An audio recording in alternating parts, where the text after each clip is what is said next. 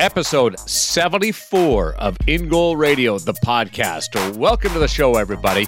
Feature interview this week, Scott Darling, a man that has really experienced everything there is to experience in the world of goaltending and hockey. A great interview coming up with Kevin Woodley as the two of them catch up over his career, his journey, and what he's up to now. And speaking of journey, he has a great one that is about to start. I won't give it away too much, but a really good story regarding Scott Darling and what he's up to in the immediate future, as well as on his hockey life.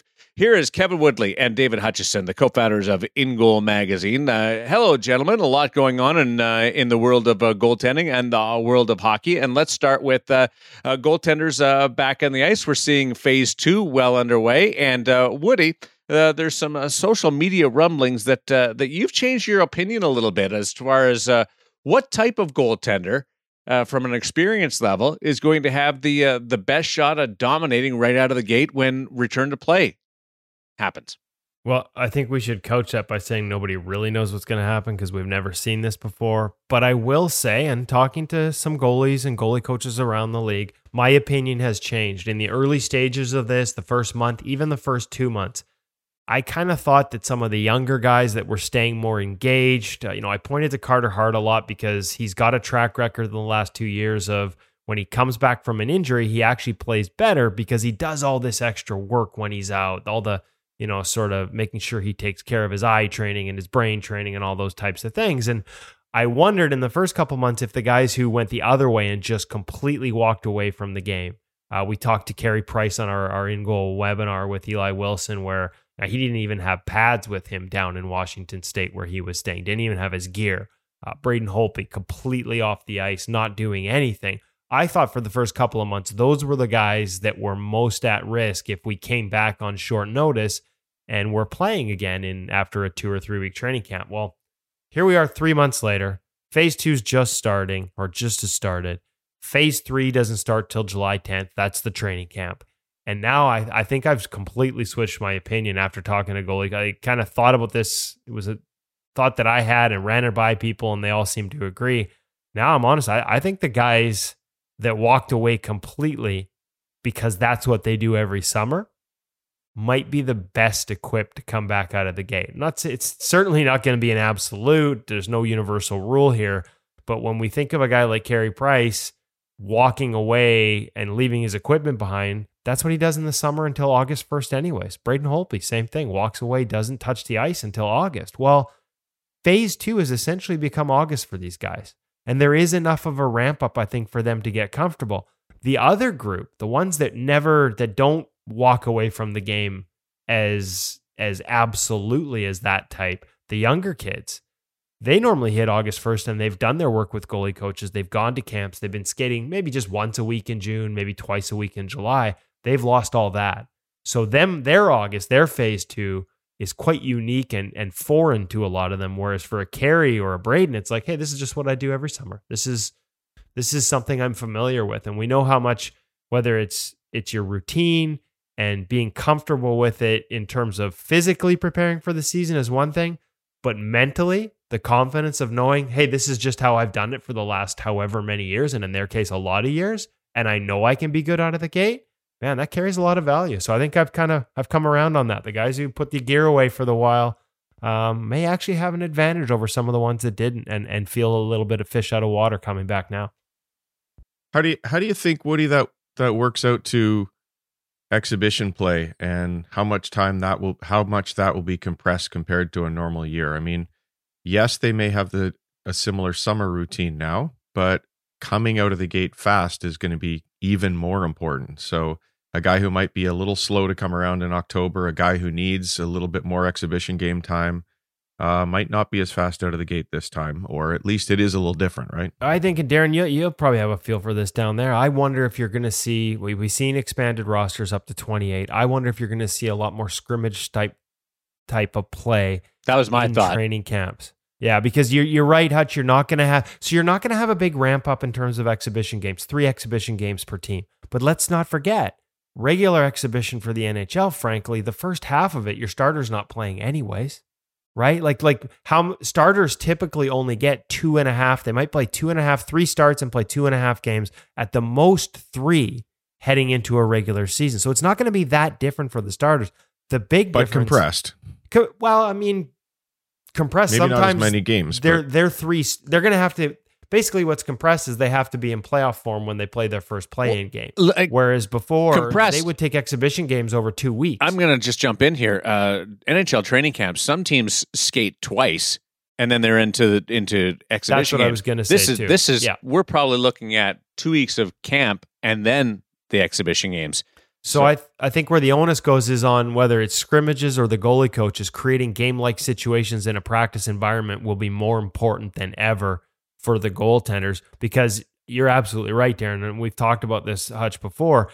Like, training camp is effectively 2 or 3 days now. Like, I know for the Canucks, they'll go to like Victoria or Whistler or the interior, literally 2 days, and they'll come back to Vancouver, and they'll do 2 days for 2 days, do their testing, come back to Vancouver and start the exhibition game on like the 3rd or 4th day. So this is a much longer extended training camp.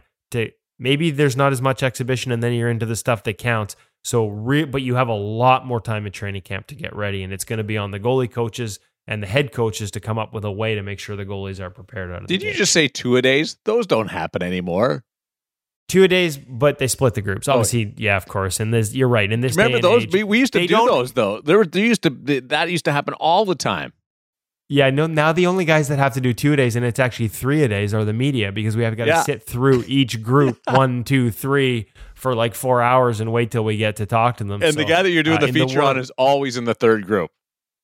Yeah, because you're not the first group guys are the top guys, and you've already probably tracked them down in the summer and written your feature. So you're digging for the scraps that aren't going to be there when training camp starts. So yeah, hurry up and wait takes a whole new meaning as a job description at training camp. Well, that's why Woody has to drive every backup goalie in the league home in his car. Not even just the backups. He's always waiting for that last group, and then he's got to wait until they do their work with a goalie coach, and then they have to do a few more reps for the last players out there. And by the time Woody's done talking to them, the bus is gone, and he owes them a trip home. I wonder how you're going to do that now with the podcast. You're going to have to set up a COVID car with social distancing. You won't be able to just interview them in the passenger seat anymore. Plexiglass screen in the there new car. There you go. I'm going to have to start an Uber business. My opinion of it is quite honestly is there's 8 weeks between phase 2 and the start of phase 3 or completing phase 3 before we get a return to play. So there's 8 weeks of goaltenders to be on the ice. I think they should all be in a decent enough groove by then. I'm not sure that there's a big advantage for a veteran or not, but I like the theory that goaltenders that walked away will be more comfortable. Okay, listen. So here's the truth, Darren. You're probably absolutely right, but some of us have had to fill radio spots across the country for 3 months without hockey. So when I come up with a new talking point, you better believe that it is the truth. We may know the reality is they're all going to be just fine. But for those radio hits that I'm doing and getting paid to do, I need something I can dig into. So give me this one. Well, goaltending exhibition games are going to be vitally important. There's not going to be any of these switching halfway through. Guys, the value of those 2 exhibition games is going to be huge. And it's going to be, I want to see who gets switched once the real thing starts. Like, are we going to see the quick hooks, like Mike Keenan type stuff, guys going back and forth? Man, the margin for error has never been slimmer at a time when for a lot of teams, the gap between number 1 and number 2 has never been narrower. Outside of your Carey Price type situations, there are a lot of teams. You got one there in Vegas where you could argue who's the best goalie. And it's not just there. Like I saw, there's a list that had Tristan Jarry. Is Tristan Jarry a slam dunk starter for the Pittsburgh Penguins? Statistically, he is based on the season he had, but Matt Murray was trending up towards the end, and we all know how much Mike Sullivan as a coach, likes and trusts Matt Murray. He's got 2 cups with him. There are so many situations like Minnesota. That. Darcy Kemper, Antti Ranta. Minnesota, I think we all look, normally you'd be like, Dubnyk's a slam dunk, but I think actually the slam dunk is Stalock out of the gate. But when you've got Doobie sitting there, that could all change based on the training camp they have, the exhibition they have. I don't think there's ever been more question marks and more uncertainty about who ends up playing a series for more teams than we're going to have this year. Yeah, I think the quick hook changes from one game to the other. If there's an off game, you're going to see coaches make that switch. And normally you'd say, okay, if we see the backup, it's a bad thing. In this case, I think there's a lot of faith in backups that if teams are successful, you're going to need two goaltenders on a long run to be that team that has an impact in the Stanley Cup playoffs. It's just the reality coming out of the pause. Sorry, I was just going to say we're going to have some fantastic stories coming out of this because there are going to be so many curveballs coming. Who's going to be your surprise guy for the playoffs, Woody? Somebody we might not even think about. Oh, I was just going to say, obviously Binnington went wire to wire, but we talk about this as being unique to COVID, but we're 2 years removed from Braden Holtby not starting the first two games for the Washington Capitals and winning a Stanley Cup. And if you go back over the years, Marc-Andre Fleury and Matt Murray both playing roles and getting starts in the two prior cup runs to that, all the way back to Cam Ward and Martin Gerber in 2006. Like, there's a long history in between of Scott Darling, prime example. Yeah. Okay, he didn't start the playoffs in 2015, but our guest today, if not for him coming into that round, and when Corey Crawford scuffled a little bit in that first round and getting them past the Nashville Predators, I'm not sure that he's got a Stanley Cup on his resume. Name's not on the Stanley Cup. So there's a long list, as much as we think this is COVID specific, of the guy you expect maybe not going the whole way, at least, or having two guys record wins during a Stanley Cup in the last little while. It's just going to be even more amplified. And if I had to pick a dark horse right now, Hutch, and I say this not knowing how he's ever started a season at a professional level, because he hasn't started one at the NHL level. So, and I think your October track record is going to matter here, how you come out of a camp and out of the gate. But if you want a dark horse, give me Igor Shesterkin, because nobody dominated the National Hockey League like he did once he arrived. Was he 10-2? The kid just wins. There's not a deep track record to build a scouting book on him. And if he can, basically the only question mark I have about him is, can he come out and start the way he entered the Rangers midseason coming out of the American Hockey League? If he's the same goalie, he's got every much a chance of being, the story of the playoffs as any other guy. The other one would be Elvis Merzlikins, because he went on a heater there where he was 5 shutouts in a short number of starts. So he's shown that capability. The difference between the two, Igor plays behind a team where defense is a foreign concept, and Merzlikins has actually one of the most insulated defensive environments in the National Hockey League this year in Columbus. I'm going to go Florida. I don't know what's going to happen there. Bob's. I know or is this a Chris Dreger plug? Yeah, well, yeah, it's exactly. It's that kind of thing. What I know, Bob's the guy, but if there's any scuffling, he hasn't had the greatest first year in Florida, and maybe something happens there. That's just my. That'll be a very short leash. Yeah, how short would the leash be in Florida? Because it's not as much of a tandem, but you saw Dreger take over and have a nice run. And I know it's not a big sample size, but man, it's hard to ignore 938. Yeah, it's fascinating. I'm curious to see what's going to happen. And in the meantime, we have go ahead there. I was just going to say the best part is we'll have something to talk about, but as Hutch said, what all these stories that are going to come out, the sad part is none of us are going to be there in person, I don't think, to write them. And they'll happen so fast with the 24 team tournament that you'll hardly have time to chew on much before the next thing happens with 6 games a day in the early going of the return to play plan, the way that we believe it's going to be set up. This weekend, as we wait for the training camps and then the return to play to occur in the National Hockey League, In Goal magazine will keep busy with a great partnership with the Western Hockey League and Hockey Canada. Hutch, if you can just walk us through a little bit on the periphery of what's going to happen, and then Woody can dive in a little bit deeper. Yeah, I think Woody's going to have to dive in a little bit deeper. He's sort of taken point on this. We're both involved, but Woody's been the point man, and a great opportunity for us and I think our premium members as well, because we are working with the Western Hockey League and Hockey Canada to present their inaugural online goalie coaching symposium. So there's a large collection of goaltender coaches for the Western Hockey League and a number of other representatives from across the country sent by Hockey Canada.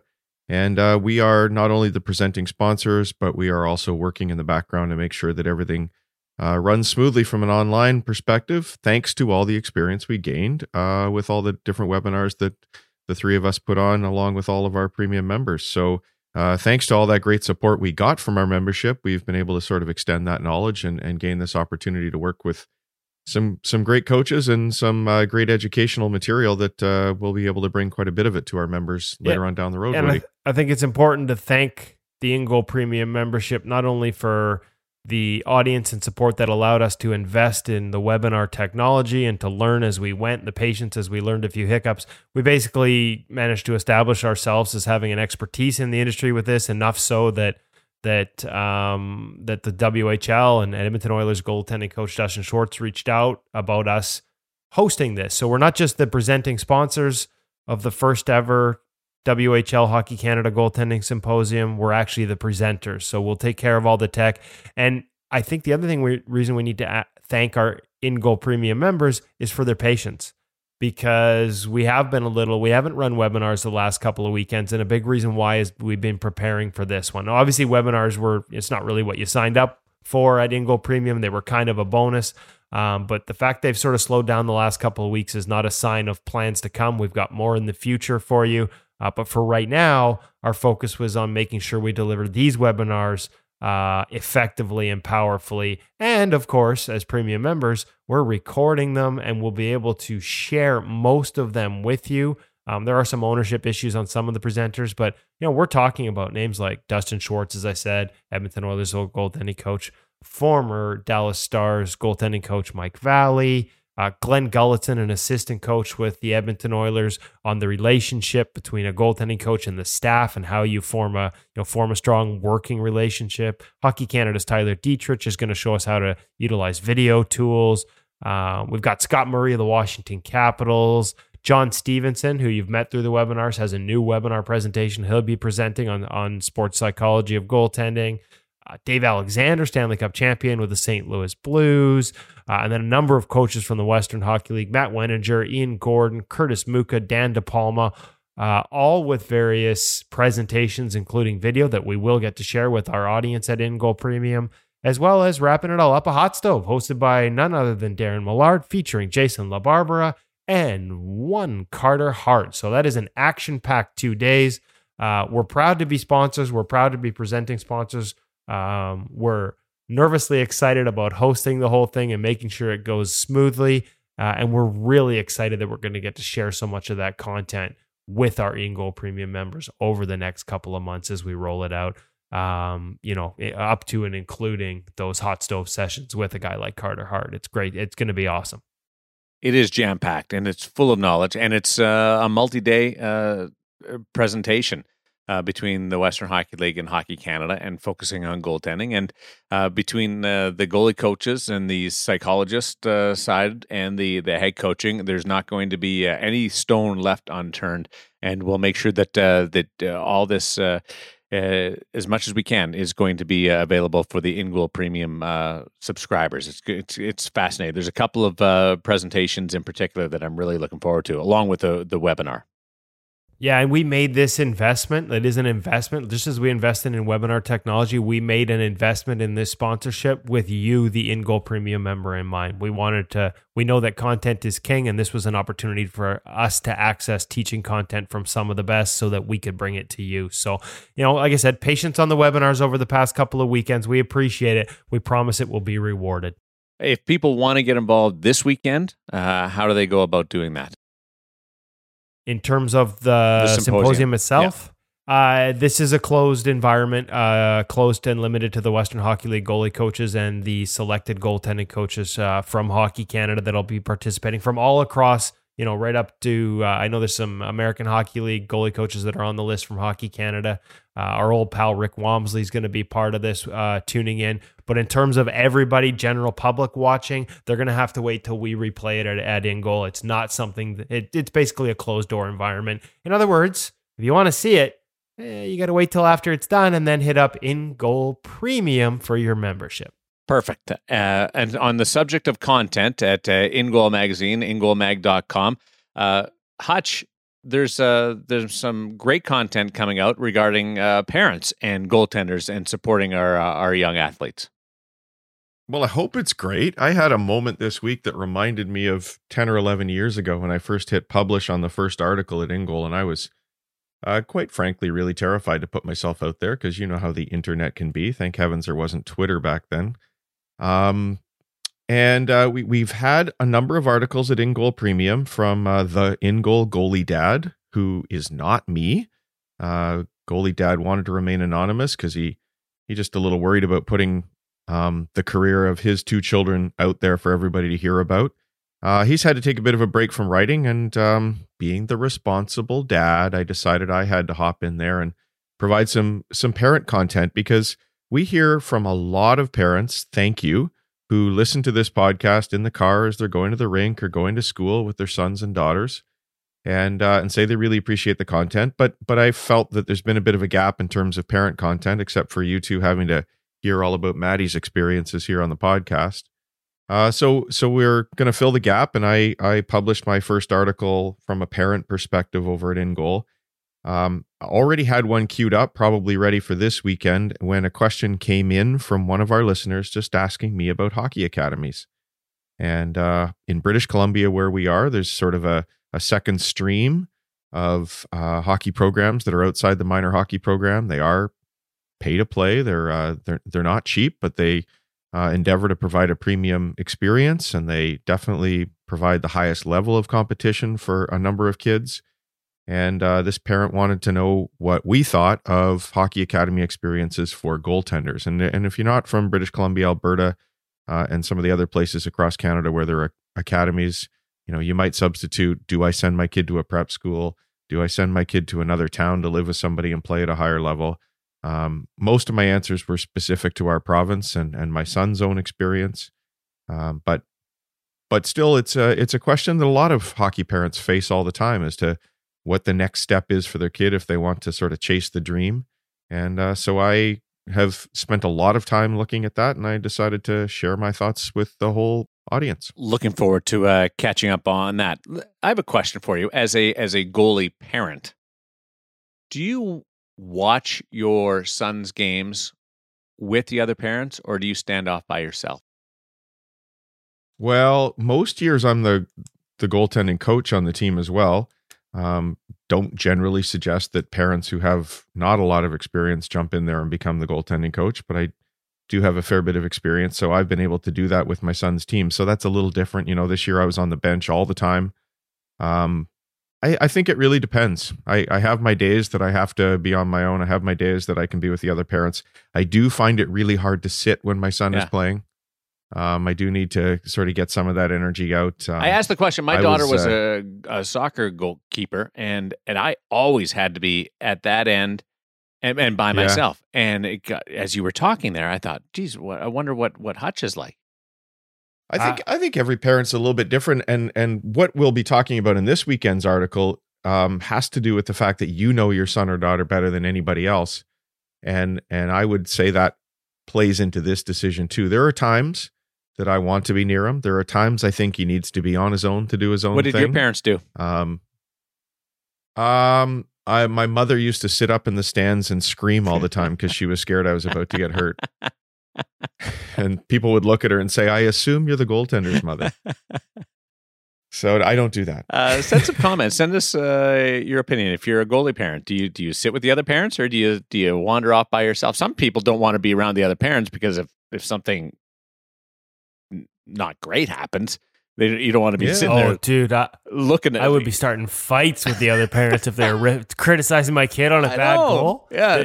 Gloves would be off, baby. So maybe it's better that that goalie parents, goalie dads, moms sit off by themselves. My dad always stood by himself. My mom sat with everybody else, different personalities. But let us know. I'm very curious now. Hutch, what would you do if you weren't on the bench?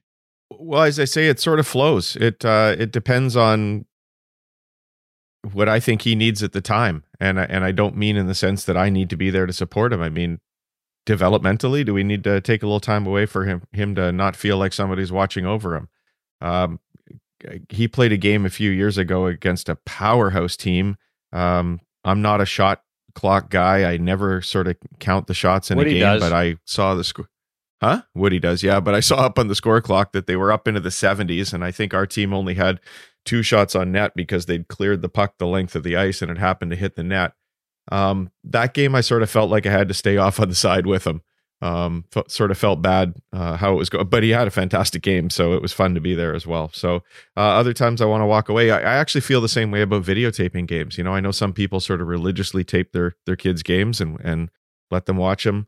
I have times when I don't want him to even think there might be a camera there, so I don't do it. But there's other times I know he wants to see what he's up to, so I'll tape the game. It really does ebb and flow at the time. I've never forget playing a 3-on-3 summer league game, and the kids were like, they were way younger than us, and they rope-a-doped us pretty good.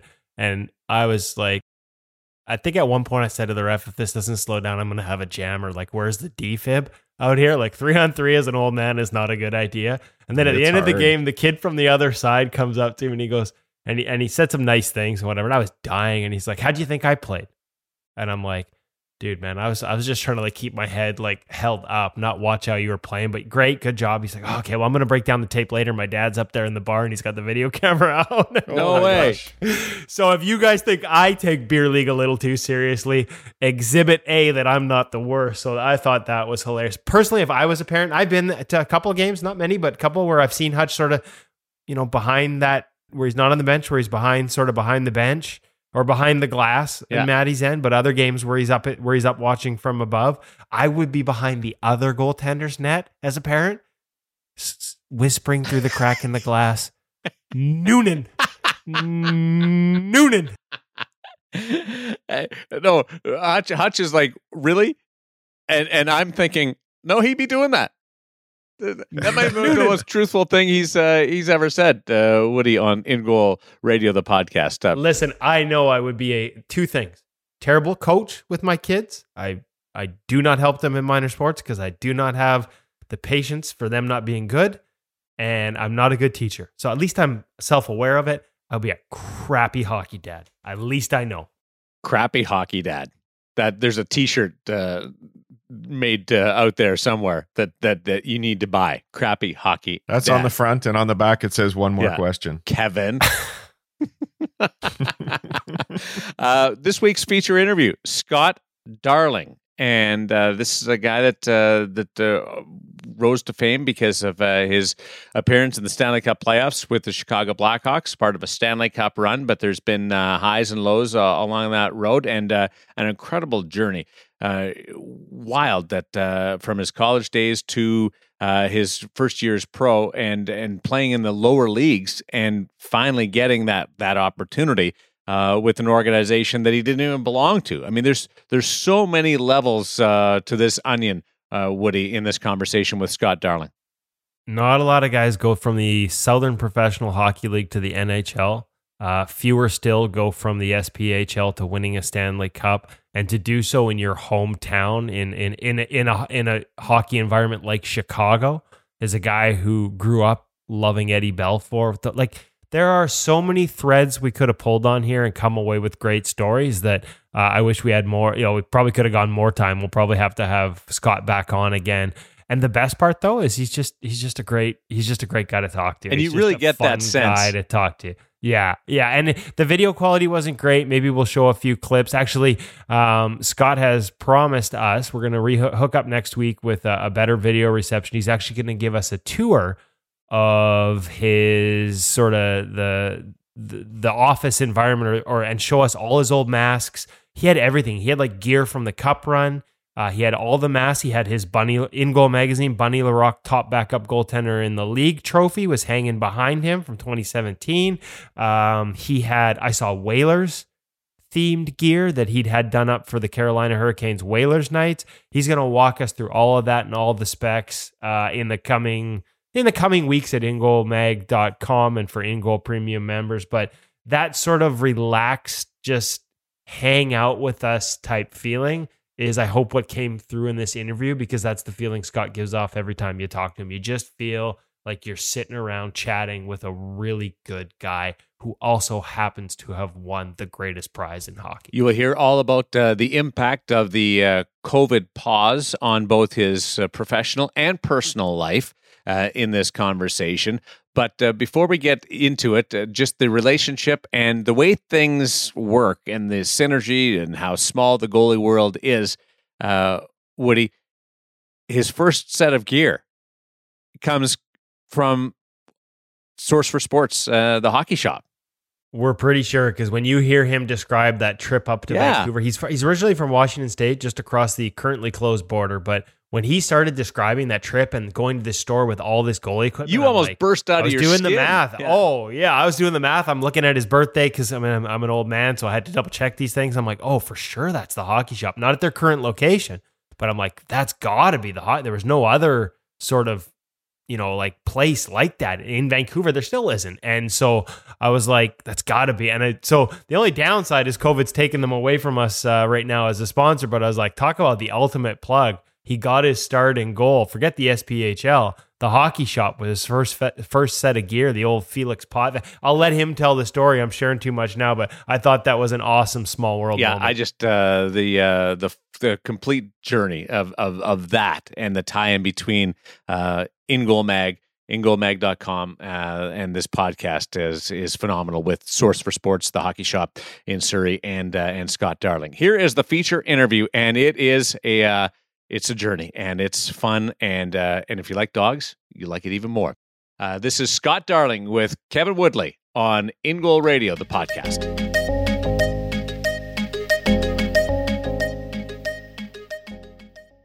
Wow, this is kind of a treat. It's been far too long since we've had a chance to catch up at the rink. Scott Darling coming into the In Goal Radio podcast live from Chicago, where I guess the first question is, because I've seen it all over social media, like celebration time a little bit, like nostalgia. I'm seeing a lot of stuff about the anniversary of the Stanley Cup championship there.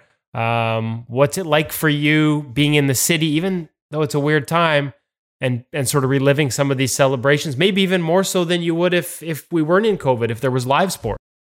Yeah, I mean, it's been, again, great to see you. It's been a minute. Thanks for having me. And yeah, it's been cool. Like they aired game one on like Chicago's local station yesterday, and I didn't even know it was like the anniversary of when we won the Cup 5 years ago. But it just brings you back and it reminds you of like that whole time, that whole year, being a part of that team, the guys, and, eventually winning a Stanley Cup. And it just, for me, I'm just like, it blows me away that happened to me, So it's been cool to watch and kind of reminisce, look through old pictures like the week after, the things we did and stuff like that. So it's been pretty cool. I was going to say, like as much as that was, I mean, winning a cup is the ultimate as a hockey player. To do it in your situation, in your hometown, like that's little kid dreaming, playing driveway hockey, whatever ball. Like that's the stuff of dreams and frankly storybooks. Is that how much more did it mean to do it as a Chicago guy? Yeah, I mean, for me, it's incredible. I'm still a diehard Blackhawks fan. I have been my whole life. I grew up, watching at Belfour and going to the games, and and then to be a part of it. Like I watched the first two as a fan, you know what I mean? And then to be a part of the third one, and then just everything that comes with it, not only winning, but like the next day you're walking on Wrigley Field, and I'm a huge Cubs fan.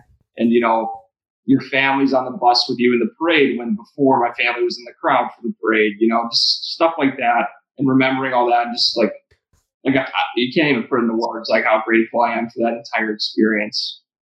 Okay, so let's go back to that experience a little bit, because I mean, we don't let people forget, but maybe some of our listeners don't remember how crucial a role you played in it. And I think there are probably some lessons and takeaways, not to jump right into takeaways, but you come into that early series against Nashville and help the Blackhawks get through. Corey Crawford, one of our all-time favorites here, and a guy who I think deserves a lot more respect than sometimes he gets on the outside. In the goalie world, he gets it. Yeah.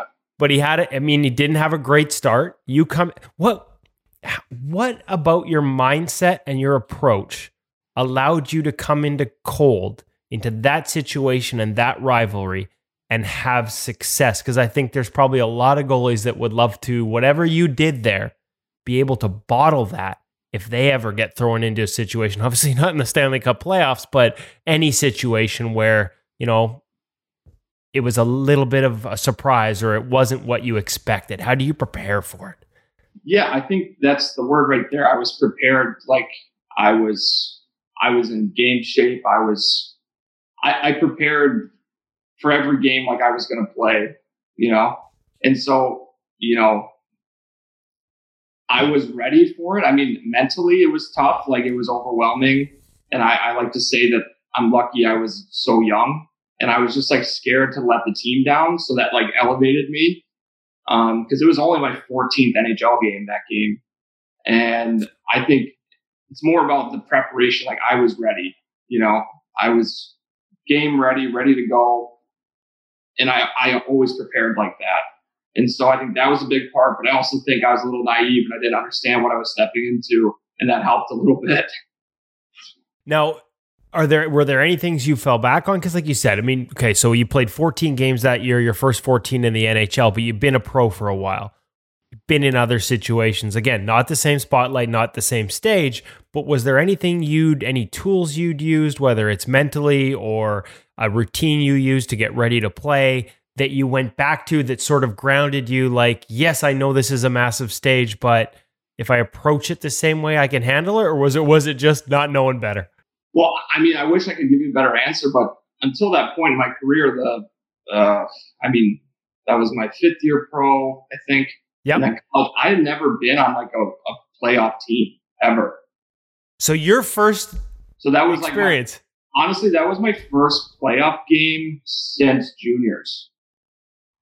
Good job on the homework by me, but wow, that's a hell of a moment. So what, like? So, I mean, and I joke that I don't even remember the game. I was so high on adrenaline, I don't remember playing that game. And yeah, people probably don't know that, but I never played in a playoff game since I was 19 until then. And boom, here you go, Nashville Predators. One of the, I mean, I don't know if that rivalry's faded. When I was 20, I played one playoff game against BU and got crushed. But other than that, I hadn't played a pro playoff game until that one. Wow. And like I said, Nashville, like one of the biggest rivals at the time of the Blackhawks, and down in the city, like, holy smokes. Yeah, and the year before I played for Milwaukee, so all my former teammates were on the other team.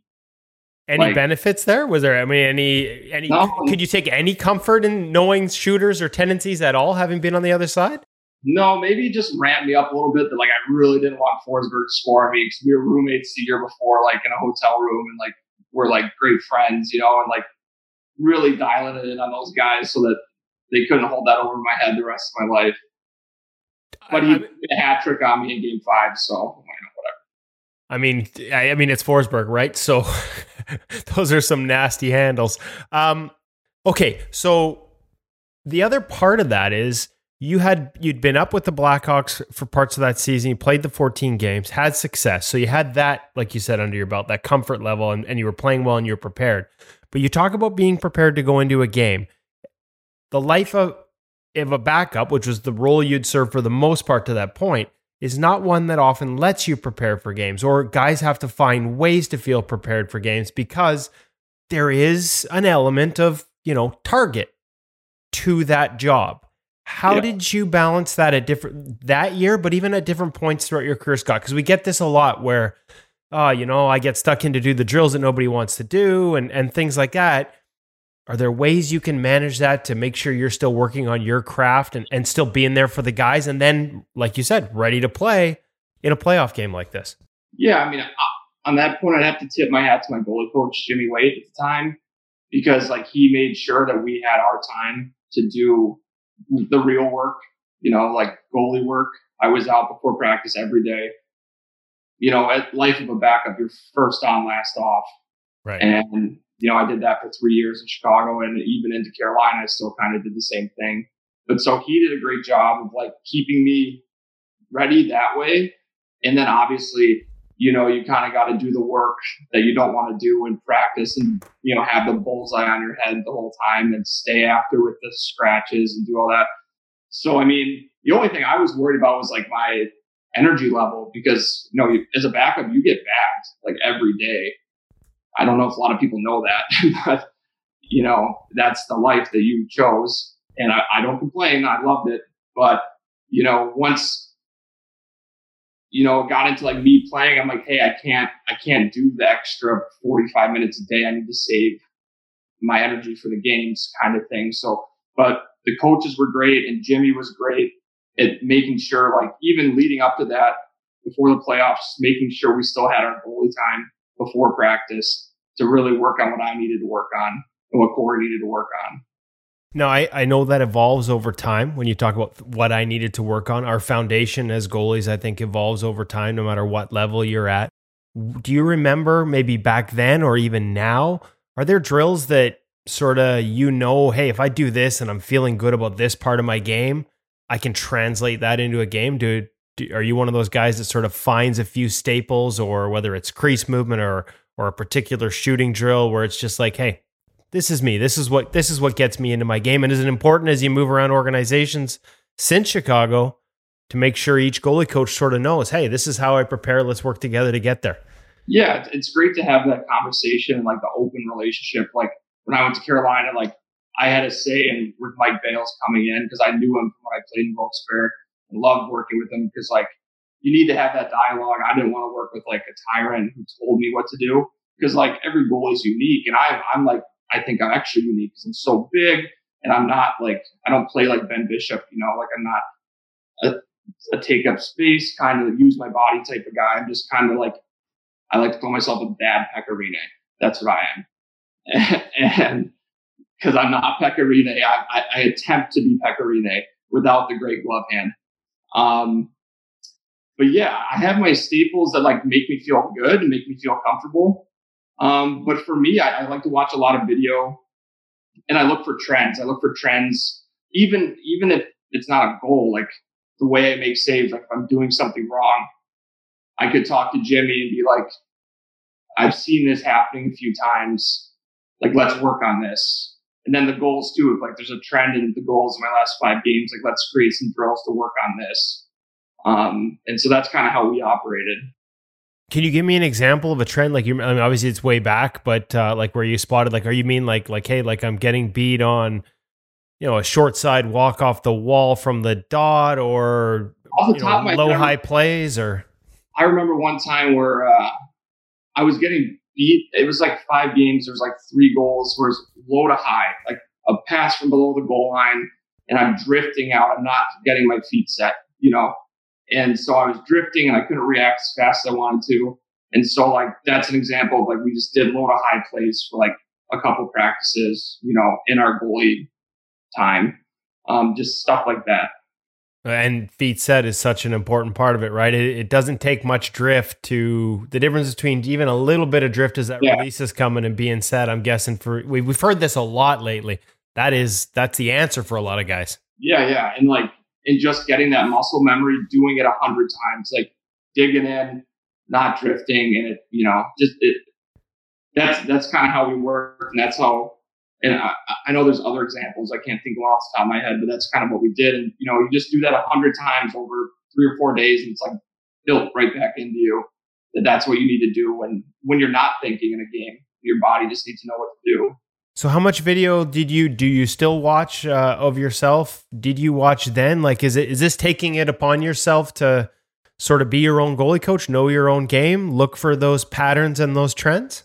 Well, I mean, in the NHL, it's pretty good. Like we do a lot of video. They make it easy for you to find it. Eh? Yeah, they make it pretty easy for you. They set you up for success is what I like to say. But yeah, I mean, this past year was tough. I was playing in Austria. We don't have the same angles, the same access and stuff like that. So like I literally couldn't really watch my games. So it was different, but in the NHL, it's pretty easy to like, they send you all your clips and you go over with your goalie coach and just run through everything. Every time you touch the puck, the whole game, whether it's playing the puck, making a save, goals, and you do that. I mean, after every game, you're logging in. There it is. It's all laid out for you. Yeah. That's like young goaltenders' dreams. Yeah, I know. And then you have it for yourself too. So like, because I was like crazy about it. So I'd watch it with Jimmy or Mike, and then I'd go home and watch it 10 more times myself. Now, did you have to find a line there, Scott? Because sometimes, what's the phrase, paralysis by analysis? Can you think too much about your game and get a little vapor locked by it? Or was it always, was more information always a good thing for you? No, it wasn't always a good thing. I think as I got older, I started to like let go a little bit more, because like you need to have like work-life separation, right? You can't be obsessed about it, especially as a backup when you only play once every 2 weeks. You can't be obsessed for the 14 days in between your games. You know what I mean? So like I started off that way, and then I think after my second year, I was like, I need to like calm down, because like I want to have a life too. And then, I mean, my third year was my best NHL season after I kind of like did that. Learn to leave it at the rink at times. So you can still do the work, but there must be a point where it becomes counterproductive. Yeah, I agree with that. For me. That's now, speaking of video, you're getting to watch all this video and all these games being replayed. Like you said, as a fan, as they go, it sounds like you said they're going through the series. Obviously, the anniversary of the Cup win was just the other day. Yeah. Have you been watching throughout, or you just started? Like, what's the feeling of watching yourself play? Like, do you put yourself in fan mode if you watch those games against Nashville? Are you making saves on the couch, man? No, I'm critiquing myself. Really? I was watching last night with my fiance, and I was like, bad rebound. Because I've actually never watched it like the whole thing. I've seen the clips, but I've never watched it like the whole game with with the commentating and everything like that. So yeah, it's a unique experience. It's kind of funny because they just did the other two, the 10 and 13 series, and I didn't really watch any of those. But I mean, obviously now in times we're missing sports a lot, and this one I'm actually involved in. So I'm like, okay, like I'll watch.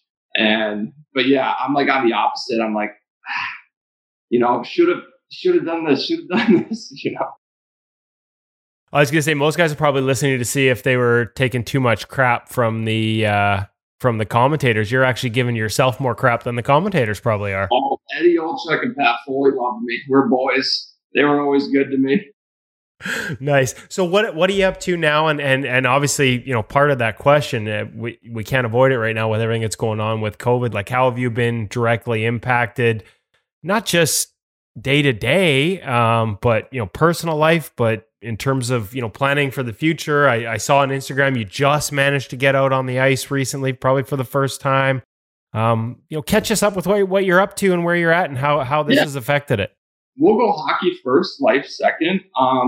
So yeah, I just had my first skate. And now it's time to like start really getting into it and finding guys to shoot and stuff like that. But lucky for me, my fiance and her twin were both D1 hockey players. So they came out and shot on me. So we had a lot of fun with that. And like I said on Instagram, the first skate's always the hardest. Let them take 1,000 breakaways on me. I was dying afterwards. But it affects me because I want to play in the U.S. next year. But obviously they have bigger fish to fry right now than signing a 2, 3, 4 goalie for their system. So, it's kind of a wait and see and planning for the future. So that's another aspect that COVID's affected me. But I'm happy that they have their plan to play and like they're getting going again. It'll be weird to watch hockey with no fans. And I'm sure it'll be tough for the players too. Like I couldn't imagine really doing that. But yeah, personal life, I had to cancel a wedding. That's kind of a big one. Yeah, that's a big one. That's a big one. So we had to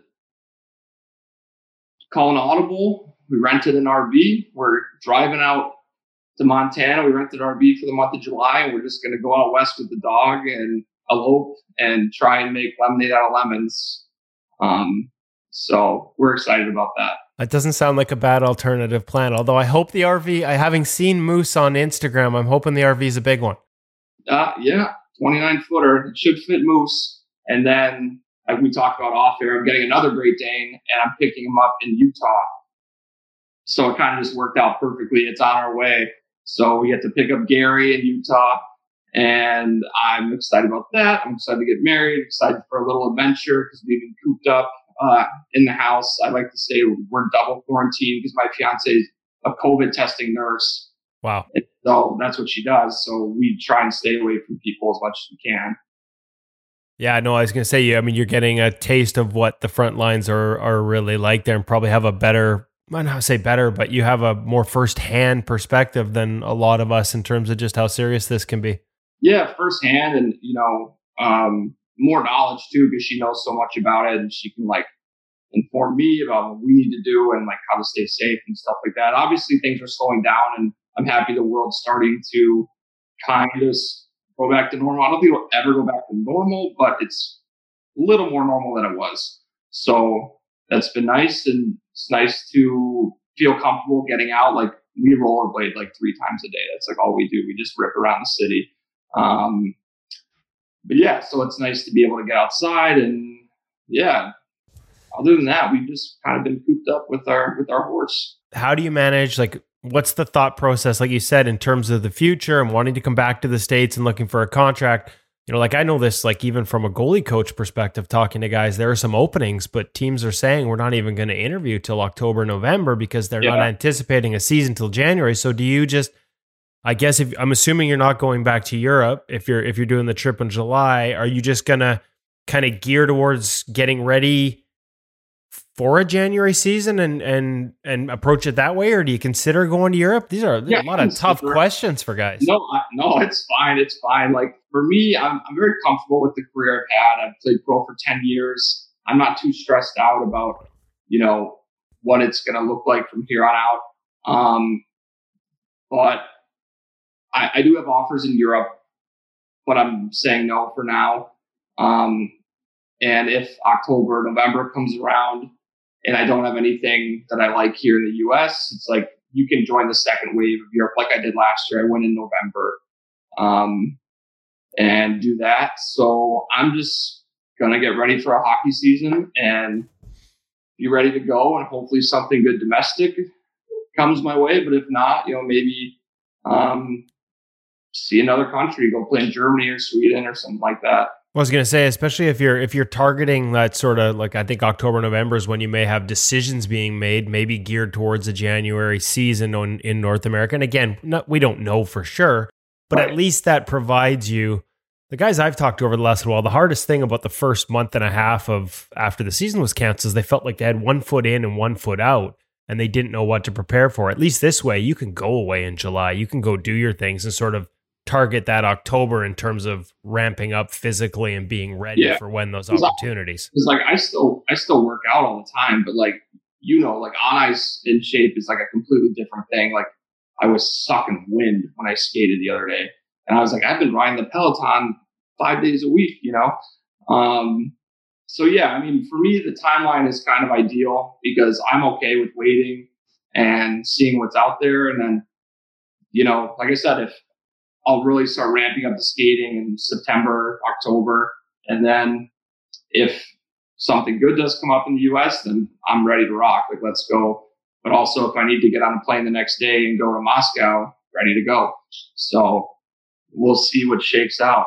What was that experience like in Austria last year? Like you said, I mean, you can approach these a lot of different ways. It seems like you have the right mindset. The guys I've talked to that have gone over at various points in their career, there's an opportunity to keep playing, be a pro, earn relative to Joe Blow good money, and see things that you might not otherwise get to see. Yeah, I mean, I loved it. I'm a big travel guy. And the reason I went to Innsbruck, I had offers all over the world, was because I had driven through it 2 years prior on a European trip with my fiance. And it's the most beautiful city that it's like, I now say Austria is like an underrated, it's like a hidden gem in the world. The country is so beautiful. We lived in the Austrian Alps. She came over, the dog came over, like we just had a great time. The guys were great. And it's a new thing too, to play in Europe where like the imports have to be friends, because there's 10 of us and the rest of the guys are local Austrian guys. And it's like that in every country. So we got like really close. I met a lot of great guys, and we had a great time. Our team was a little below average, but I enjoyed the experience, and I'm very happy I went. Style of hockey and any different, any takeaways from a goaltending perspective? You know, you made the joke about the Pecorine thing. I remember talking to him after one of the lockouts where he went to the KHL, and he's just like, never again. The reads were so different. The game was so different. And yet we see guys now come back from the KHL and they feel like the patience required to play in that pass, dust it off and pass one more time league. It drove me nuts, man. It drove me nuts. It took me like 5 games to get used to it, because like, I can't, the thought in my head of like, why didn't he shoot? You know, like who would pass right now? You know what I mean? Because I'm trained in North American hockey, and this guy would have a breakaway and he'd pass the puck, and I was blown away. After like 4 or 5 games, I got the hang of it to just like trust nothing and just like, you know, like don't try and think into the future, because like, you don't know what these guys are going to do. It's like playing like low level shinny. That's like, you know, 2-on-1s, 3-on-1s, and they're looking for the fourth guy as the trailer. Yeah. I mean, it was crazy. I remember my first game was in Italy. There's a team in Italy in the league. And I was just like dumbfounded on some of the like plays that happened. Like I played well. We lost 3-2, but like, I just remember like biting on everything. You know, like 2-on-1, the D completely has the other guy. This guy basically has a breakaway. And I'm like, oh, no way, he's not shooting. I'm like dialed in on him, and he tries to sauce it through to the other guy. I'm like, what are you doing? It reminds me of playing a charity event and having Henrik Sedin on a breakaway, and I should have known that he was going to deke to one side and then try and pass to the other because he's Henrik Sedin. But you would never expect that in an actual pro game playing versus a charity game.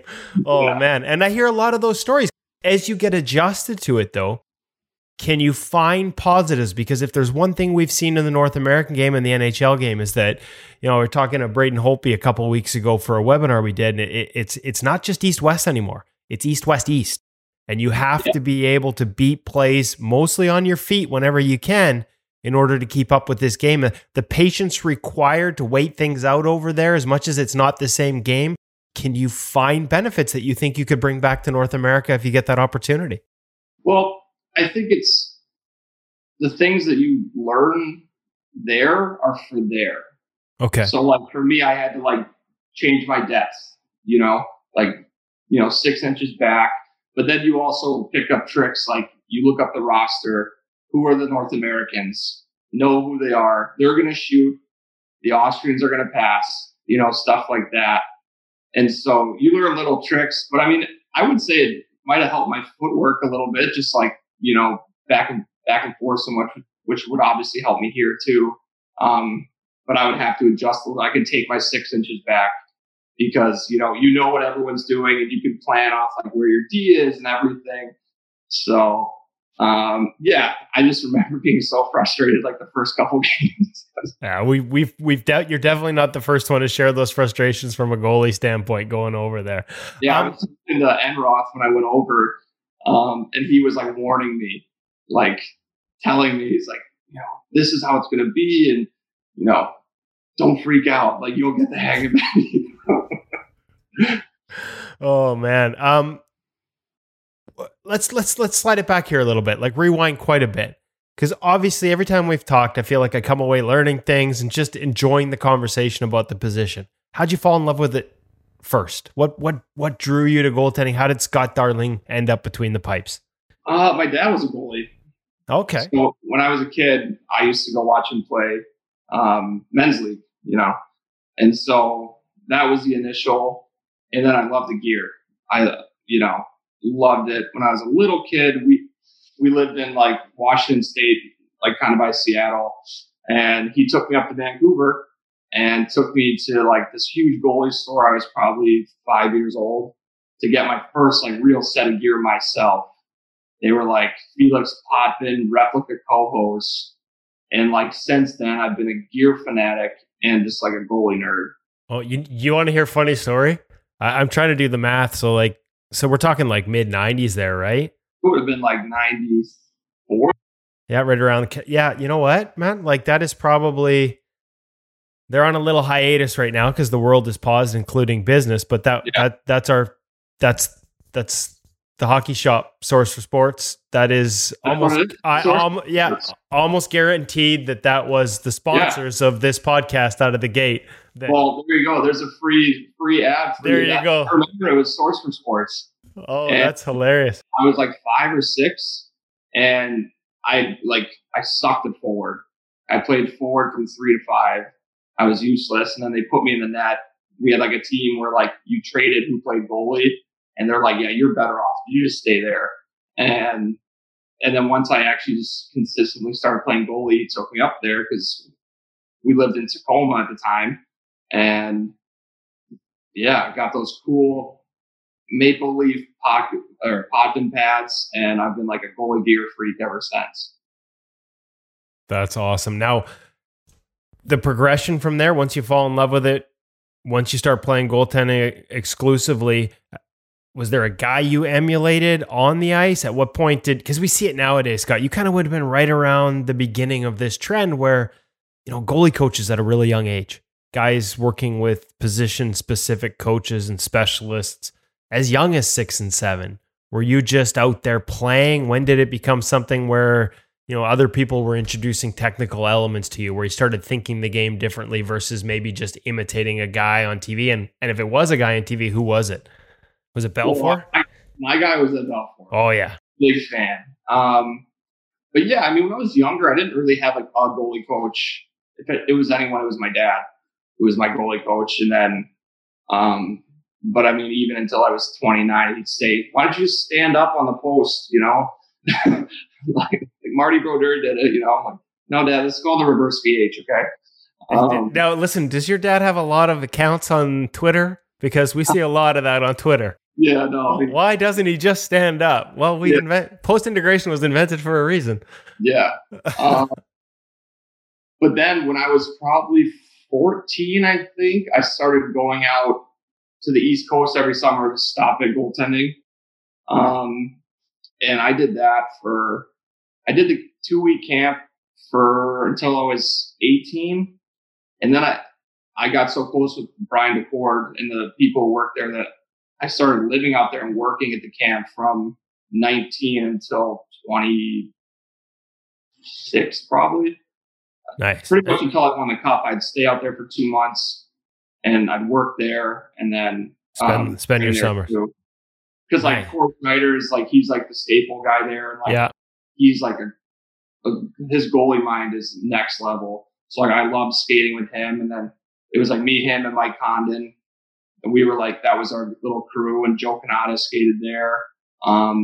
There's a lot of guys that came out of that. I was going to say, out of that school, stopping Brian DeCord. Yeah, I mean, Baycroft went there. Like when I was younger, it was like being able to be on the ice with all these D1 goalies for me was like, crazy. You're 14, you're on the ice with, the goalie from Michigan, BC, Miami, Ohio, Boston, everything. And so, and then, it was cool to see it come full circle where you're the guy who's out there. Because like when I remember the first time I went, I was like, is that Andrew Raycroft? Like the actual Andrew Raycroft, like Rookie of the Year, Boston Bruins. And then, you come back the next summer, like I still did it.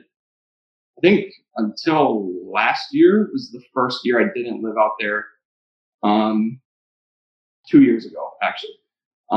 You win the cup and you come back and you're that guy. And you're out there teaching the kids and like they're all staring at you, like kind of funny, like the way I used to stare at like Razor, kind of funny. And like you stare at Corey, kind of funny like that, just like, so it was a cool, like full circle experience. Mean that much more having been on the other end of it, knowing what those kids are going through and how they're feeling? Like me, like I'm not, like, I don't like that. I don't know how to say it. Like I don't see myself like that. So like I would always like make sure I made the kids talk to me, like just to like let them know like it's cool, man. I get it. Like you don't have to feel weird. Like we can hang. So it was fun. I did it for I think 13 years. That was Stop It. So starting like obviously getting lessons and work, but also working as an instructor. Yeah, I mean you're playing in the Southern Pro League, and it's like you need a job in the summer. So it's like, okay, season's over. I'm moving to Boston. I'm a goalie coach for the summer. And then, the way the DAC operates, like you work for them, you get a discounted rate to train, and like, you know, so it's kind of a good trade off, and housing and everything. So like it was the perfect setup for me for years until I was like a grown up and could like support myself. Now, you talked about the SPHL. Who are from there to the NHL in that path? Who are some of the guys? You know, obviously Brian was a huge one, big part of it. And obviously for those that don't know, Brian Daccord, I mean, doesn't take much of a Google search. He's got a book on goaltending, currently works with the Toronto Maple Leafs, founder of Stop It Goaltending. So like, want to make sure we give a good plug there. Always been very kind to us and generous with his time. But who are some of the other, like working with him, any other voices along that path to go from there and through the ranks, CHL, East Coast, AHL, and move up? Who were some of the, was there anything that changed in your game through different voices? What were some of the guiding influences and takeaways where you're like, this was a really big step for me and it came from this? Or was it just gradual? Dak was a big one through the lower levels. I mean, outside of just goaltending, my agent was great. You know, he's a big time agent, independent guy. And like, usually when you're in the SP, like it's like they don't pick up the phone anymore. And like he was always there for me. So he was huge. And then like some coaches along the way, like Clark Donatelli in Wheeling, Dean Evanson in Milwaukee. And then Dak helped me link up with Mitch Korn. Right. And I signed my 2-way deal with Milwaukee and Cincinnati. And then I got to work with Mitch. I got to go to Nashville camp. And like to this day, Mitch and I are still tight. Like I'm an ear of corn, as he likes to say. He was huge for me, a big advocate for me. You know, that year in Milwaukee was my like stepping stone because Pekka got hurt. So I was in Cincinnati. I got bumped up to Milwaukee, you know, and 20 just for people know, 2013-14. Yeah. Yeah. Yeah. And so even though I wasn't a Nashville product, like, or whatever you want to call it, signing. My coach, Dean Evanson, let me play. And, you know, that year I led the AHL in every stat other than games played and wins because I only got to play 26 games. So Dean was great to me and Mitch was great to me. And that's the year when it all happened. That's the year when I got my first NHL offers from a bunch of teams. And that's the year I got to sign with the Hawks after that season.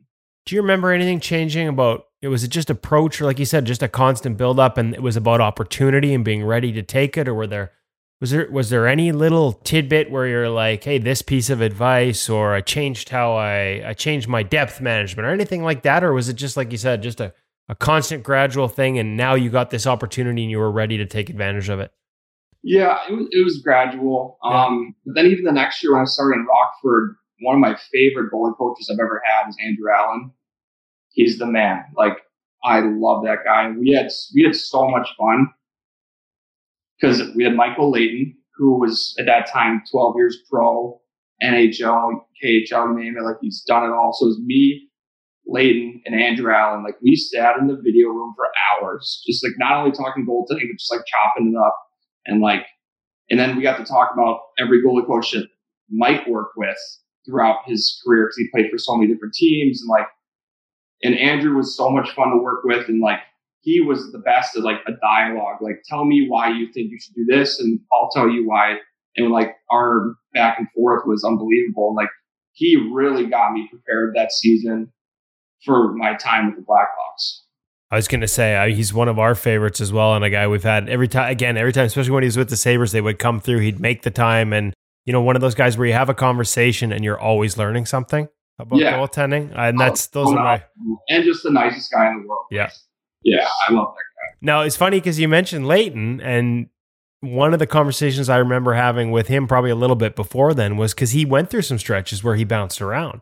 And that can be, you talk about these dialogues with goalie coaches, that can be one of the challenges when you get moved around is each new guy feels like they want to add something. You're caught between this is my foundation and that might pull me away from it. But this guy wants me to do it and he's the one that makes the decision on whether I start. Those can be finding that balance as a goaltender and finding the relationships that work are important. Finding that balance with a guy where it might not be perfect, that can be tough. Yeah. I'm very fortunate. I think the biggest run-in I ever had was with Jimmy in Chicago. My first camp, I showed up with the I don't know if you've seen the pictures. Like my first set of equipment from when I was in Chicago was like all red sock graphic with like the white and black. He made me switch to white, so I reversed it into white pads because he's French Canadian, like all that. And I think that was the biggest thing. I was like, okay, I don't want to be mad at me. I'll switch my gear. But other than that, my goalie coaches have been great to me. Well, hey, there are some teams in the NHL where it's like they have rules about certain parts of the pads got to be white. So, yeah, I mean, that was the first time I ever heard of it. I was like, oh, am I in trouble? Meanwhile, you're a gear guy throughout all this. You got Chris Joswiak setting you up with sweet Brian sets, and you got to change the color out. That can't be fun. Do you take pride in having a look that jumps? That do you go back with Jaws? Do you do your own designs? Do you try and come up with new things? Jaws is the best, man. I say I'm Brian's for life because when I was playing in Wheeling in the East Coast League, I was on the ECHL contract. I couldn't afford new gear. My team wouldn't buy me gear, and I knew Jaws. And I texted him and I was like, hey, like I need a favor. Like, I know it doesn't look good right now. And I said this to him. I was like, but I'm on my way up. I promise. Like, I will wear Brian's the rest of my life if you help me. And he sent me a free set of pads. And I'm Brian's for life and have been ever since. And like him and I are tight. He's a man and he's super creative. Like, I always wear the initial graphic for my first set, but then him and I just like brainstorm, like, what can we do for like the other ones for the season? And like, always comes up with cool stuff. Like even this year for Europe, like we had to get creative because of the logos that they put on the pads. Right. And I look like a Christmas tree this season with my red pads and this big green sticker down the front of some like gas company in Austria or something. Now he probably would have found a way to make it work. They actually make a Scott Darling spec glove. Did you even know that your spec had become a thing? Like I think it's actually a stock model now with the squared off edge of the glove. I worked on that like big time. How can you walk me through that process? As much as you can in terms of what it was like to sort of this is what I need in my glove, and working with a guy like Jaws to go from this is what I feel to this is now a glove that they make and sell at retail. That's pretty cool. Because for me, I had a hard time switching because I wore Brian's pads and blocker, but I wore a Vaughn glove. Okay. All the way up until the NHL. Because Jeff Zadkoff gave me one of his gloves when I played in Wilkes with him, and it was the best glove ever. And, once I got to the NHL and you're talking about having like a sponsorship agreement, stuff like that, and I just said, Jaws, make me this glove. And like, it took about 12 tries. I have like a pile of gloves in my house, but then he got it right and they nailed it. And then now that's the one. It was like newer, better version of the old Vaughn Vision. Like I think it's like the 750 or something. 7700 probably. Yeah. Yeah. And so we like went through like, trial and error and like made that one better. And that's the model that they use now. So shout out to Jeff Zadkoff for making that, because he had like a custom version of that glove, So and now you've been immortalized in goalie gear culture history. Yeah. I mean, what more can you ask for? Name on the cup, glove that has your name on it as the Darling spec. Yeah. That's it. I have man. Hey, listen, I just wanted to, we've been on here a long time already, and there's so many great takeaways that I know young goalies are going to jump all over. Just wanted to catch up on the last couple of years before Austria. Like, going from Chicago to Carolina as a free agent, you were probably highly sought after, or you never really got there because you got traded and signed the deal. Like, what was that process like? How tough was that? Especially when you had... We just talked about winning a cup in your hometown, to get to do all of this in your hometown and then to have to leave sort of, I don't want to say comfort, but everything that was sort of built into Chicago for you. Was that a tough part of the process? It was. How do you look back? It was tough. I wanted to stay in Chicago, obviously, but some guy named Crawford. Yeah, this terrible goalie named Corey Crawford ruined my life. But no, I knew it was coming, but the day I got the phone call that I got traded, it was a shock. I'm sitting there eating lunch and Stan Bowman calls me, and then you find out you're going to Carolina, And then you have a whole nother list of questions that come up because you're like, okay, I have a month until free agency and I could be a free agent. And it's like you go down that rabbit hole with your agent, like what do you want to do? There's other teams that are interested. Do you want to risk it? You know, because that summer was like me and Bish were like, we were the two like goalies on the market that people were talking to. Yep. But then, you know, you start doing the contract stuff. And I mean, for me, I played for the Louisiana Ice Gators, you know, so like I'm just so thrilled that like the Carolina Hurricanes want me to be on their team enough to trade for me and offer me a contract. And, you know, I was like, you know, that's it. It's good enough for me. So yeah, signed there and then moved out to Raleigh and, you know, say things didn't go great. That first season, I kind of just like got off to a bad start and I never caught up. That's how I explain the first season because I started trying too hard and then I was like, the example I use is like quicksand. The harder you fight, the faster you sink, kind of thing. And that's how I tried my first year there. And that's goaltending, right? Like we don't get to dictate the play. You can't go out and throw a big hit to get you into a game. Like that's the hardest part about this is the harder you try, usually the worse it goes. It's tough. I was going to be comfortable. I was overdoing it. I was forcing stuff and I wasn't playing like myself. And then the next summer is the first summer I didn't train with Dak. I stayed in Raleigh and like got in the best shape of my life and trained harder than I've ever trained. And I'm feeling great. Training camp's going great. Last game of training camp, I tear my hamstring. And while I'm injured, because they know I'm going to be out for a while, they claim McElhinney off waivers, and McElhinney plays amazing. Yep. And like he's the greatest guy. Like I'm so happy for him, and I'm happy that led to him getting that great deal with Tampa Bay. But you're in the trainer's room watching your job go out the window. And then the next thing you know, you're in Charlotte. And then the next thing you know, you're in Austria. So that's kind of how things went for me.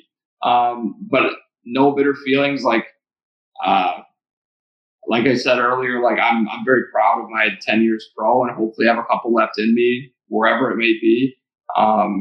But yeah, that's kind of how Raleigh was for me. I was just going to say, it sounds like lessons learned in terms of, like you said, you can't chase it. You can't make it, you know, like it's a constant process. And you sound like you're at peace with your game too. Like not like just your career, but like you feel you're in a good spot in terms of your game and know what needs to happen for you to play well at this point as well. Yeah. Yeah. What's the, as much as with all the uncertainty, what's the plan in the near future after, you know, the travel ends? Will you train in Chicago or do you look at going back to have an opportunity to work in Boston, or is that just too tough a commute with your life all settled in Chicago right now? You know, I'm getting married soon and like we talked about, I got 2 massive dogs. And I'm lucky I can see the United Center from my house. So the practice rink is right there. So it's easy to train there. And you know, even the Hawks staff is still great to me. Like if I need stuff, I can still go to the rink and like, you know, see the guys and, you know, get ice time and stuff like that. So it's a great organization here. And, you know, once a Blackhawk, always a Blackhawk type of thing. And they help me out so I can train here. And we'll see, you know, like I said, it's crazy times in the world right now. So just kind of got to wait and see and stay in shape and see what comes up in a few months. Do you still talk to, I remember talking, there was a group of guys with, you know, Garrett and obviously Mike Condon you go way back with. Do you still have that group where there's group chats, group texts, everybody sort of grows up and like you said, you're getting married, grows in different directions, but they still your boys? I was talking to Sparks yesterday. And then, Condi Bear, I mean, and then even from like that camp out there, like I don't know if you know Joe Canada, if you're familiar with him. He was in the Canucks organization for a little while, and we should give a plug to the GGSU camps as well. We're not ignoring them on purpose, but you did those camps. He just killed it over the Allsvenskan and signed the SHL. Like he ripped that league to shreds. So I'm happy for him. But yeah, we still talk. We're all still friends. The wife lets me talk to him, you know, so it's okay. Do you compare notes on is it just buddy, or are you guys like still comparing notes on goaltending? Is this still part of the conversation, that passion for the position? or is it more of an escape from it? It's a little bit of both. I mean, more for us, it's kind of like where we're all at right now. It's more like, hey, what do you think I should do career wise? Like, do you know teams? Like, teams need goalies or stuff like that. But yeah, I mean, Sparks, he's like, let's go rollerblading. I was like, any day, dude, come downtown, and because he's in the area, yeah. And I'm like, I'm sure we'll get into some like serious goalie talks when he comes down for a rollerblade. Nice. Hey, listen, Scott, we took way too much of your time, which is a habit of mine. Darren Millard is going to laugh at me that I didn't even get a last question. And normally I'm famous for a last question. And I still managed to run this thing up to 50 minutes. So, dude, we really appreciate the time. It's great to catch up with you. Thanks. Yeah. And thanks for catching everybody up. Good to see you.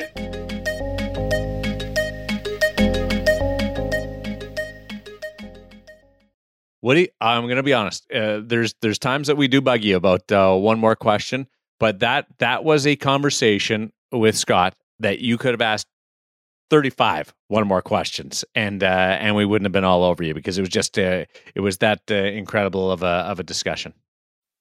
And of course, it's the one where I didn't ask one more question. So clearly, my sort of read on things is not the same in terms of how to manage. But hey, we got through, and there were so many good. My favorite though is like I'm not structured. Where he's comparing him and Bishop being the two UFA goalies. And he's talking about Bishop's more of a positional and get hit goalie, and he's trying to describe his styles. Scott doesn't play quite as structured a style, and I'm more like Pekka Rinne, a bad Pekka Rinne. Like, I thought that was just awesome. Obviously, you're not a bad Pekka Rinne, but I thought that was just hilarious for him to say it and describe it that way. He definitely plays with a little more. There's a little less structure in Scott's game, and yet when he was on, and as he was for the first 3 years in Chicago, almost every night, man, he was good. I covered that series, the Nashville-Chicago set, when Chicago came out from the studio, but I was part of the crew that had that series. I don't remember us ever discussing that he hadn't played in a playoff game before. Like that, that was wild. Yeah. To imagine your first taste of playoffs, other than, as he said, giving up 10 at the University of Maine. Yeah. Like 5 years later, you get your first taste of the playoffs. And it's Chicago, and that rivalry, you covered that series, like that Chicago-Nashville rivalry, maybe it's died down a little bit, but that was heated at the time. That was a big rivalry, and to get thrust into the middle of that with the expectations of that Blackhawks group, and to be the catalyst to spark the turnaround that leads all the way to a cup in your hometown. Like I said, like Disney, you send that script to Disney, and they're like, no. And he's playing against the team that gave him his shot, that really broke through in the minor leagues when he wasn't even their property, when he was playing with Milwaukee. Was that something you knew at the time? I didn't realize it until he mentioned it. No. But yeah, so these are guys he was roommates with Philip Forsberg, and now he's charged with shutting them down. Makes it sound like I don't do any research at all, but it just never me neither. Never looped in. And Dean Evison was the coach, and we're big fans of Dean, and he's now coaching the Minnesota Wild as the interim head coach. Dean's brother was my 12-year-old head coach in AAA hockey. So that's a tie in there. Good old Heavy Evison was oh man, I miss that guy. He was a wonderful human being. But yeah, all this synergy and he's in the net getting his opportunity and against his former roommate. It was wild to hear that story. Yeah, it was and like I said, a lot of those things I was not aware of, as much as I think we've got dialed in. When you hear new things 5 years later about it, you're like, wow. Well, that's why we have these conversations. That's why we bring you this content. It's not just for you, the listener, and you, the subscriber. We learn so much through these conversations and our love of the position and the goalie's world and the environment that we spend so much time in. One more plug for the parents article and just before we go, an opportunity where people can get this article that you posted. Well, I mean, it's at In Goal Premium, and it's going to be a regular column where I just sort of share my thoughts on various topics related to goaltending parents. It's not at all intended to be me speaking from the pulpit and telling you how to do things. I just want to spark some conversation, some dialogue, some discussion, I think the goaltending parent community is a pretty unique one and a very interesting one. And we all feel a little bit alone at the rink quite often. So it's a chance for us to come together as a smaller subset of the goalie union, because even though many of us are not in the net, we're still part of this great community. And so I wanted to give a bit of a catalyst. So visit us at In Goal Premium and check it out, and hit the comment section. Let us know what you think. I want you to do one on photography. You take some pictures when you're at the rink, and I want you to do just a basic introduction on how to take good pictures of your son or daughter at the rink, whether they're forwards or goaltenders. And I just think it'd be funny enough. We actually have one at the old In Goal, which I can probably repurpose a little bit and add to myself. Technology might have changed. But the concepts are actually very similar, and it was done by a photographer out of Chicago, actually. Nick, I'm going to get your last name wrong. Ulivari, I believe it is. He is a spectacular photographer in Chicago. The landscape work he does, I would say it's downtown landscape work from high above the city in skyscrapers. It is absolutely spectacular, and he did an article on how to shoot your son or daughter with a camera at the local hockey rink.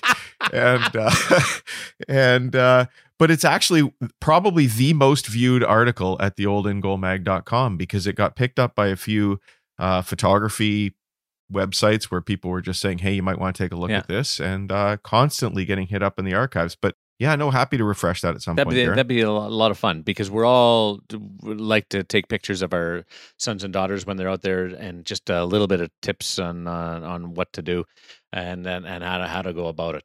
Woody, great job today, pal. That was outstanding. From your admitting that you were wrong at the start, and you made me wrong at the end. Who knows about goaltenders coming out of this pause, because we don't know anything right now. To the conversation with Scott Darling, that was awesome. And Hutch, looking forward to catching up on that article about the hockey academies and the content that's going to come your way from the Western Hockey League, Hockey Canada Goalie Symposium. We'll keep you up to date on that. For Hutch and Woody, I'm Darren Millard. You are a goaltender. That means you are our darling on In Goal Radio, the podcast.